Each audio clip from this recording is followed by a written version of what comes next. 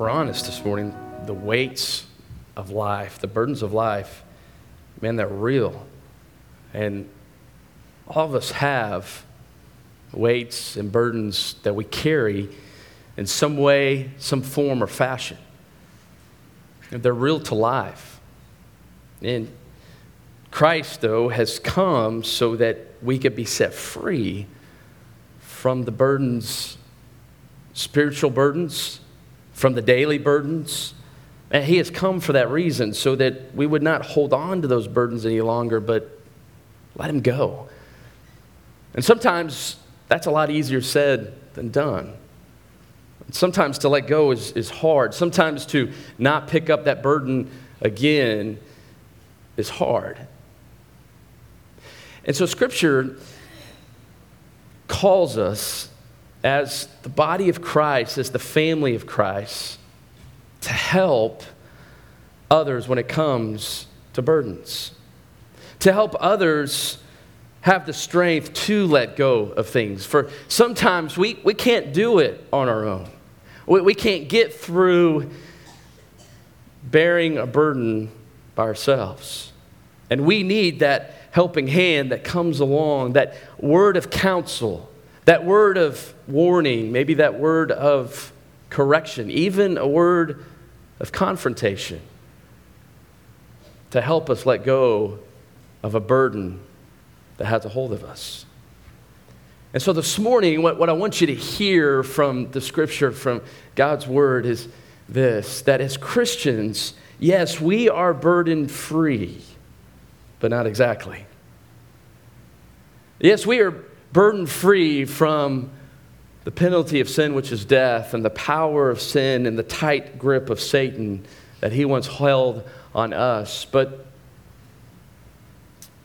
we still carry the weight of maybe past sins that still creep in our thoughts. Maybe the weight of habits that, man, we can't let go of. But there is help. Yes, there's help with Jesus. And Jesus has his assistant coaches. Jesus has his workmen and workwomen that he has placed here on earth to come alongside others and to help them. And that's the church. And as the church, we have a joyful, a glad burden that you and I are to bear, that we're going to hear about this morning. And it is to come alongside others and bear their burdens, to help them. And so this morning, if you would, turn to Galatians 6, chapter 1. And that's what Paul is going to encourage us with this morning as we seek to live free, as we've been set free by the grace of God. You and I are called to help others. In Galatians chapter 6, verse 1, Paul says this. He says, brethren, or maybe your translation says brothers and sisters.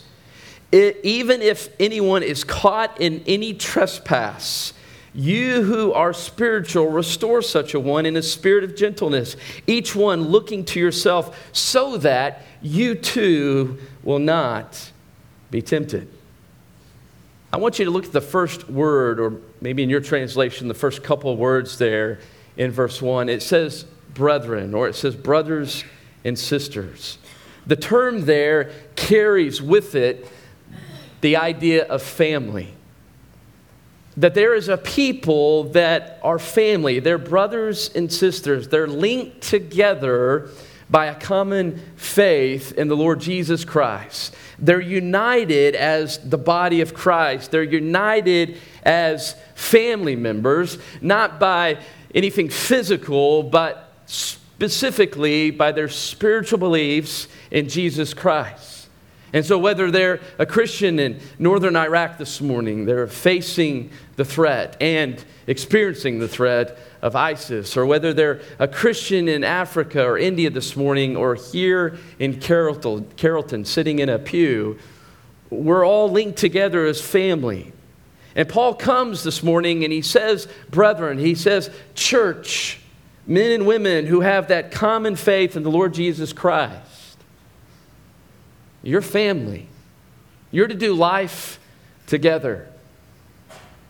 And as family members, we have responsibilities to one another. And this morning we're going to hear to help one another.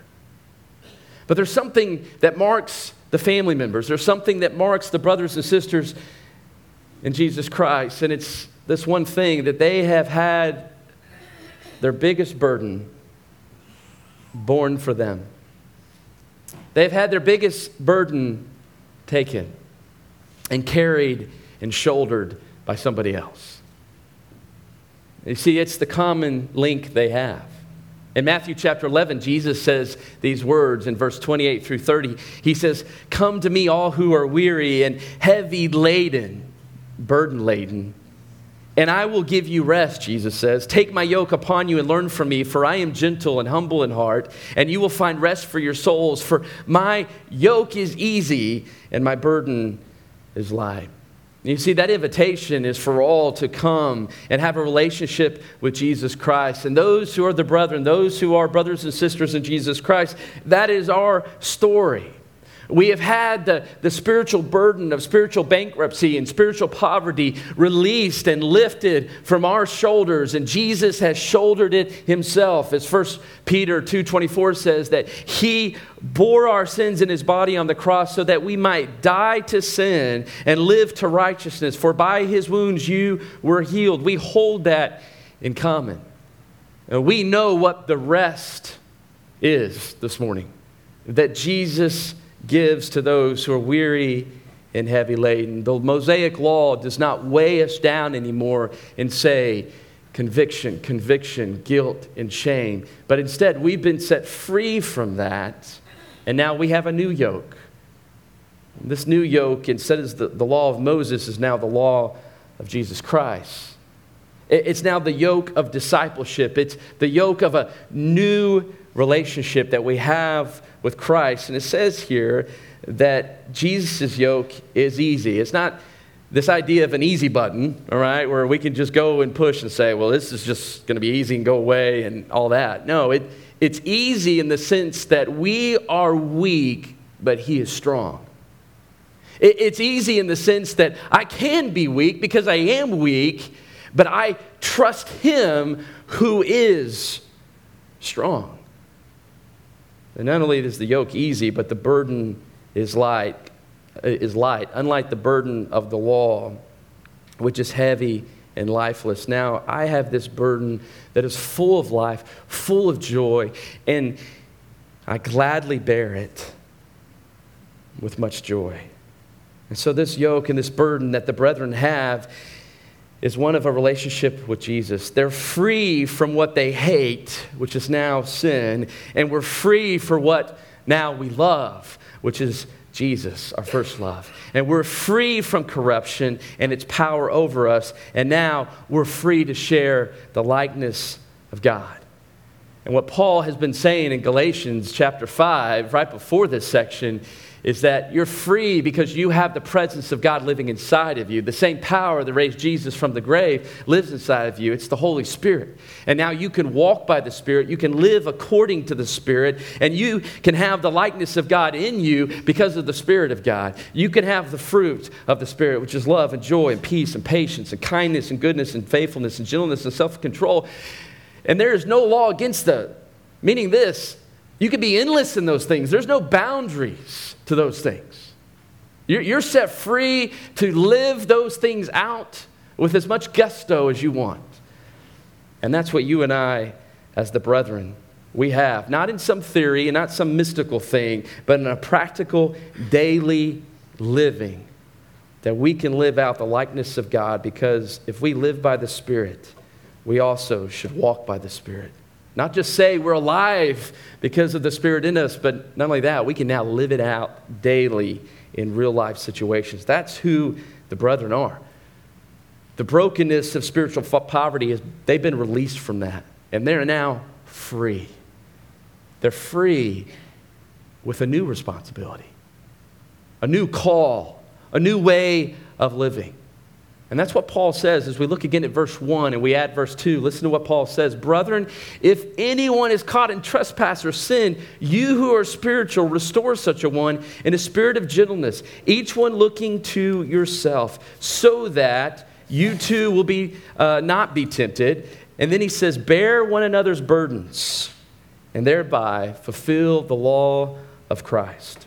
As the church, we're free to lovingly serve one another. We are the one another community. We're a community that is to love one another and care for one another. As the church, we are to have the same attitude as Paul says in 2 Corinthians 1:24. He says, we are workers, all of us, with you. So we're working together for what? For joy. I'm preaching this morning for your joy. Isabel this week is going to be handling administration and operations and pastoring and doing things for what? For your joy. The elders give oversight to this body for what purpose and what reason? For your joy. The staff and children and all the volunteers this morning that are on knees and on their bottoms this morning, hanging out with your kiddos who are snotty-nosed and all that this morning. And jacked up on donuts, right? Some of you did that this morning. You know, they are serving your kiddos to what end? For joy. For their joy and your joy as parents. The worship band, as they come up this morning, they lead and sing songs, not to be on a stage, but they've got your joy in mind because they want you to experience the joy of worshiping the God of creation. So they got your joy in mind. We are working alongside each other and for others as a family with the greatest joy in mind. And we want the flow of joy and peace and goodness that comes from God alone to freely move in the family without being impeded. And so here's the question, what does that look like? What does that look like so that when things happen in life that our joy doesn't get crushed and we don't get devastated and we don't throw in the towel? What does that kind of living together as a family, what is it supposed to look like? And so I think the first thing that we see here this morning is family help each other. We're a helping family, helping others with burdens. You see, what Paul lays out here in verse 2 is a responsibility, a joyous one that you and I as family members have this morning. As brothers and sisters in Christ, we're to help one another. Someone who's weighed down by some burden, we're to be alert and do something to help them bear that burden. So it doesn't crush them, so it doesn't destroy them, but instead we come alongside and we help make that burden lighter. And that burden, it could be sickness, it could be unemployment, it could be a loss of a loved one, it could be loneliness, it could be rejection. A burden can be anything that crushes the joy of one's faith, which could be a tragedy that makes one doubt the goodness of God. And we're to come alongside those who are going through such and help them, make their burden lighter. And specifically, Paul, though, says here that we're to come alongside and help those who are caught in any trespass. Any trespass. I think first and foremost, Paul has in mind that this person caught in a trespass is a fellow brother and sister. I think first and foremost, that's in mind here. But the language here where he says anyone caught in any trespass, I think also carries with it that we are to carry the gospel to those who are caught in sin. And so it also carries with it, I think there's an evangelistic element here as well, that we've got to be mindful of that, of holding out the gospel. But specifically, I think especially to those that we're doing life with as a family of the body of Christ, if we see someone who's caught in sin, we're to help them. But what does that mean? What does it mean to be caught in sin? You ever taken a walk and you're just walking? But you're walking with maybe a pace to it, but you're just walking down a path, and maybe it's a running path or a jogging path that you're on, and all of a sudden you have a runner come up beside you and pass you, you know? And maybe it startles you a little bit. The idea of being caught in a trespass and sin is that idea. That you're a walker and all of a sudden you have this runner overtake you and move past you. And it kind of startles you. And that's the idea that Paul has, is that this is a person that's been overcome by a sin. And it has startled them. It has kind of surprised them a little bit that they've gone that far or they've gotten that deep into it. And they wake up and they realize, whoa, that has a hold of me. That has overtaken me. It's the idea that someone has gotten so deep into sin that they've been overtaken by it and they don't know how to get out. They've been crushed by this burden. Their joy is sapped. Their faith is fading. And sin is threatening to drag them down a path of guilt and judgment that they can't on their own get out of. And so Paul says that we've got to come alongside someone like that. We've got to come alongside and help them. And when we do that, it says we're fulfilling the law of Christ. Because the law of Christ is summed up simply by loving one another, treating a neighbor, treating someone else as you want to be treated with great love. And what are we supposed to do? Paul says here we come alongside them, we restore such a one. What does restore mean? Restore simply means this. It means to come alongside someone and help somebody stand on his or her own feet. Where they couldn't stand before, now you're helping them up in life. To help someone get things right, to get things in order. It's the picture of setting a broken or dislocated bone back into place. You're helping to do that.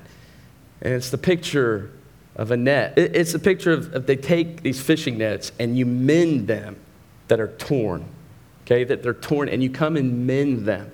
And that's the type of restoration that Paul is saying the church is to do. So it's like this. I'm driving down the road. I see somebody that's on the side of the road and their tire is flat. They can't go anywhere. And so I go alongside and I help them. I do everything I can so that they can get back on the road. I help them either fix their flat or get the spare on so they could go to a place and get that flat fixed. It's the same idea as we're living as a family together, doing life together. If we recognize someone is on this side of the road and their tire is flat, we don't just walk by and say, hey, good luck with that. No, we come alongside them and we do everything we can to help them with their breakdown, their burden, and we try to get them back on the road to a place that is good, to a place that is godly and right. And that's what Paul is saying, I want you to do. You might be thinking, hey, I'll sign up for helping somebody who's maybe walking through some grief and have lost a loved one. I'll help with that, but this idea of helping someone who's been caught in sin, I'm out, man. I'm out. There's no out clause. There's nothing here that says, check yes or no. Right? I mean, there's no, if you want to do this, check yes. No, Paul says, the body of Christ, this is now your vocation. All right? The vocation. So Christianity is not vacation, it's vocation, right? We have a vocation, and it's to bear one another's burdens. To come alongside, yes, help the grieving ones, yes, but to also help the ones who are caught in sin. And so let me give you a few points of burden bearing this morning. First of all, God's our model, right? He has done this for us. And he continues to do it for us. And he continues to invite us to come to him and cast our burdens upon him. Psalm 55:22 says, cast your burden upon the Lord and he will sustain you. He will never allow the righteous to be shaken. God has taken our greatest burden. Psalm 81:6 says that he has shouldered for us the burden. He has taken the brick load from our hands and set us free. That's what God has done for us, and he continues to do that for us, and he wants the church to be that to each other, just as he is to us. Now, as we bear one another's burdens like God has modeled for us, we know that ultimately Christ is the only one who can forgive. Christ is the only one who can repair the breakdown of sin. Our job is to come alongside and to warn.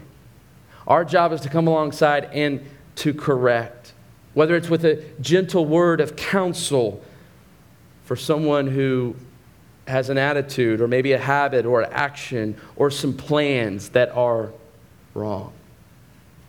We come alongside just as God has done and help bear that burden. The second thing is we bear burdens with the Word of God. And this is huge. Colossians chapter 3, verse 16 says, "Let the word of Christ richly dwell within you, with all wisdom, teaching and admonishing one another with psalms and hymns and spiritual songs, singing with thankfulness in your hearts." We obviously want the word of God richly in us so that we're joyful and we're enjoying our relationship with God, but also so we can be used. And so the word of God becomes wisdom that we hold out to others to teach them and to speak a word of counsel to them when they're not thinking rightly. You see, Psalm 119:45 says this about the word of God. It says, "I will walk in liberty," or freedom, "for I seek your precepts." What does the word of God do? It opens our hearts, it opens our eyes and our mind to what God says, and it frees us from our smallness of mind and our smallness of thinking. Have you ever experienced that? Have you ever maybe experienced a dry season where maybe your devotion life and your time in the Word of God is just not there? And what happens is we begin to obviously not think like God, but our thinking becomes very small and limited. But when we read the Word of God, what happens? Our eyes start opening up. We become more alert and aware of the Lord and who He is and His presence in our life and what He wants and what is right. And that's what the Word of God does. 1 Kings 4:29 says, "Now God gave Solomon wisdom and very great discernment and breadth of mind like the sand that is on the seashore." That's what the Word of God is.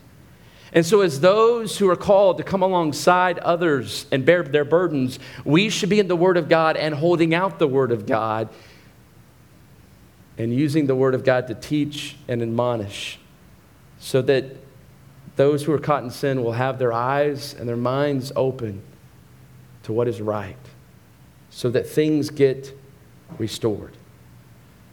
The third thing is, when it comes to bearing burdens, is we don't add more weight. What I mean by this is we don't come alongside and add some kind of legalism to the thing.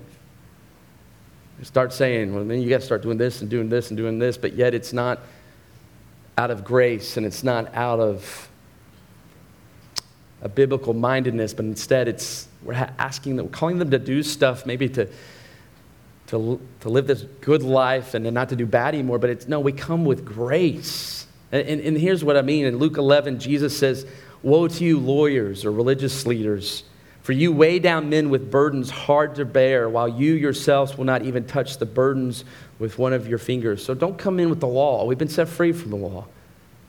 But by grace, we come with the Word of God. And we show them that, hey, this is God's grace to you, that hey, you can be restored. And you can get back on your feet again because of His grace. And start living according to His Word. The fourth thing is we help bear burdens with prayer. 1 Peter 5:7 says, "Cast your cares, cast your anxieties on Jesus because He cares for you." We model this and we pray with and for others this way. We pray.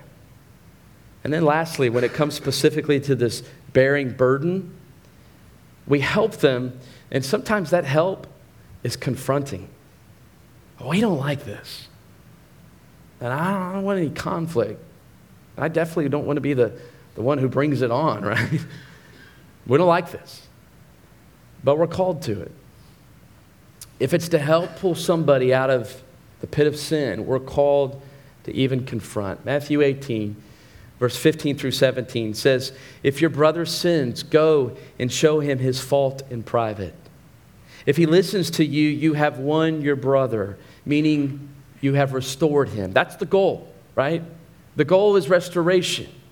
It's not pointing sin out. That's not the goal. That's what the law does. The goal is restoring. That's what grace does. And so we come alongside to help our brother and sister back to a place that is good and right and godly. But if they don't listen, it says, "Take one or two more with you, so that by the mouth or two of three witnesses, every fact may be confirmed." This isn't to get a posse and go gang up on somebody, right? No. Again, the goal is reconciliation. The goal is restoration. If he refuses to listen to them, tell the church. And if he refuses to listen even to the church, let him be to you as a Gentile or a tax collector. And so this is a form of discipline. It's loving discipline. The goal is love and to be restored eventually. And so again, restoration is the goal. That they would get right with the Lord and others who may be involved. And so that's how we bear burdens with those who are caught in sin. And I want you to hear this. Ultimately, our goal is this, that we point people to Jesus. And I was 20. And here I am, I was called to serve middle school students. And that's like the land of piranhas, right? I mean, like how in the world do you do that? And I remember getting a pencil and a piece of paper and, okay, go sit in this desk. You're going to share an office with this guy and go love middle school students. I mean, that was my call. That was my mission. Go at it. Go get it. And I remember all of a sudden, these middle school students, and I loved them to death, but all of a sudden they started coming up with all these issues and then parents with all these issues, and they started coming to me, and I'm like, good night. You know, I'm like, I don't know, man. I don't know. And that was my answer a lot of times. I don't know. I don't know how you're going to do that one. And I remember one day I was sitting listening to a gentleman. His name is Greg Mott. He's pastor at First Baptist Houston now. And I remember listening to him one day, and I love just his simple wisdom, his simple advice that he got, because he was serving college students, and he was saying the same thing. I don't know what to tell these college students. And he got a word one day from somebody who said, all you have to do is point them to Jesus. That's it. And I thought, well, that's revolutionary. Someone write a book. It'll have one page. It's only the title page. Point people to Jesus. I'll buy that. And that's what I learned. It's just pointing people to Jesus. And so, man, if maybe you're timid and maybe you're fearful, and at the end of the day, what are we doing? We're pointing people back to Jesus as best we can with his help. And so we help as family members. A few more points before we go I want to show you. The next thing is we got to be wise family members, though. We got to be wise, right? He says in verse 1, restore one caught in any trespass, you who are spiritual. I'll just sum this up real quick. If you read Galatians chapter 5, from about 18 till the end of chapter 5, you will define what I believe is spiritual. It's one who has the Spirit of Christ living in them. It's one who is led by the Spirit of Christ. It's one who walks according to the Spirit of Christ and has the fruit of the Spirit in them. He's saying you who are spiritual. So this isn't something that should be out of the norm for a Christian. This should be the norm. It shouldn't be something different. But it's one with spiritual wisdom, one with spiritual maturity, who can restore such a one with gentleness while looking out for themselves so that they will not be tempted. So the fruit of the Spirit of gentleness and the fruit of the Spirit of what? Self-control. They have that. You don't want someone to come alongside to help someone and be tempted to go into that same sin that person is having. You don't want someone to come alongside that same person and fall into that same sin with that person. So we must be wise, looking out for ourselves. And so Titus 2, I think, is a great place to go as a practical way to say, ladies help ladies, men help men. Are there going to be those times where maybe a man comes and is ministering to a family or helping a lady? And so in that case, a guy brings a guy with him to help minister, or maybe a lady is brought in that lady knows and trusts and is brought in to help. But there's wisdom. It's a wise person who is helping. We got to have wisdom.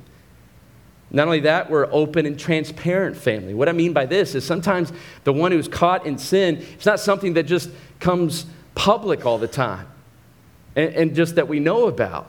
And so what does that mean? On the other side, that person who's caught in sin, they have to have vulnerability to come and share with someone. And so here's the thought, is as a family, we have to be transparent. We have to be vulnerable. And what that means is we have to be filled with grace. Those who walk in the Spirit of God are filled with grace to where they listen. I mean, isn't that what we want as parents? We want our children to come to us and share with us. But to do that, we've got to build trust with them. We've got to listen and create an open atmosphere of communication. And as a family, we want that too. So those who are struggling, they come to us and say, hey, listen, I've got this. Will you help me through this? And then lastly, we're a humble family. A humble family. And this is so huge. When we're helping others, we do so humbly. Look at the last 3 verses, and we'll wrap up here. Listen to what he says. He says, for if anyone thinks he is something when he is nothing, he deceives himself. But each one must examine his own work, and then he will have reason for boasting in regard to himself alone, and not in regard to another. For each one will bear his own load. You remember the mission of freedom, of being set free. Christ has set us free that through love we would serve one another. And it's never an opportunity for the flesh. It's never an opportunity for pride. And so when we come alongside somebody, we do so in a humble manner. That we never think for a moment, oh, man, look at their issues. As we're over here standing, we're thinking, we're just start comparing ourselves and their failures. And for some reason, we take a bit of pride in that. And where we're standing and where they're not. And Paul says, none of that. None of that. None whatsoever.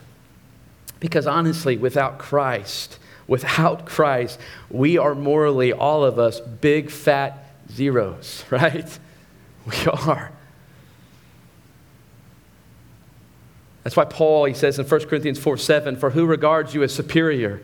What do you have that you did not receive? And if you did receive it, why do you boast as if you have not received it? The whole idea is, who are you without Jesus? You help somebody in the power of God. You help somebody by the grace of God. You bring nothing except Jesus. And he uses you. He's working in you and through you. So never think for a moment it's about you, but it's about God. And I would say this as well, too, is we've got to be careful with this. There's the assertive pride, but there's also the timid pride. And here's what timid pride can look like. It's this pride where we don't help somebody, where we get afraid. And you might be thinking in here this morning, well, I'm just not wired for that.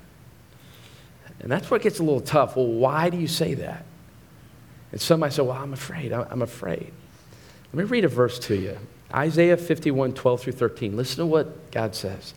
He says, even I, am he who comforts you. That's God. He says, who are you that you are afraid of man who dies, and of the Son of Man who's made like grass, and that you have forgotten the Lord your Maker who stretched out the heavens and laid the foundations of the earth? And so what is he saying? Don't fear man, but fear God. And so here's what I would say. Be afraid of the harm that could come to the one who's caught in sin. Be afraid of what that can do to that person. And let the Lord help overcome any timidity that you have. Because remember what Paul tells Timothy. We've been given a spirit not of timidity, but of power and love and discipline. And so you might be saying, I'm an introvert. I'm an introvert. Hey, I know introverts who are helping people every day. So we got to make sure that fear is not a timid form of pride, because at the root of the fear of man is pride. And so we're all called to help. We're all called to help. Not to look and measure our value by the failures and the achievements of others, but humbly, because he says, for each one will bear his own load. Meaning this, we all got junk we're dealing with, right? We all got burdens. And at the end of the day, when we stand in judgment, we're not going to be judged and be able to say, well, hey, I'm not as bad as this guy. Or, hey, I'm as good as that guy. No, it doesn't work. We've all got our same junk. We all do. And we all carry some sort of load. But when it comes to helping each other, we do so humbly and lovingly, just like Jesus has done for us. And so as a family, we help each other. We do so wisely, as an open, loving family. And we do so humbly. So we come this morning to the time of communion. We remember that Christ is the great burden bearer, that he has gone to the cross and bore our sin upon himself, taking the penalty of that sin. It's costly. I mean, burden bearing is costly, and it cost Jesus. This morning, if you're here and you've never trusted in Jesus to take the weight of sin, to bear that burden for you, I pray this morning that you would trust him, that you would believe that he is the Son of God, that he came to die for you, and that he rose again on the third day, overcoming death, the enemy, for you. And church, I pray that we would be burden bearers, helping one another, no matter the cost. Let's pray.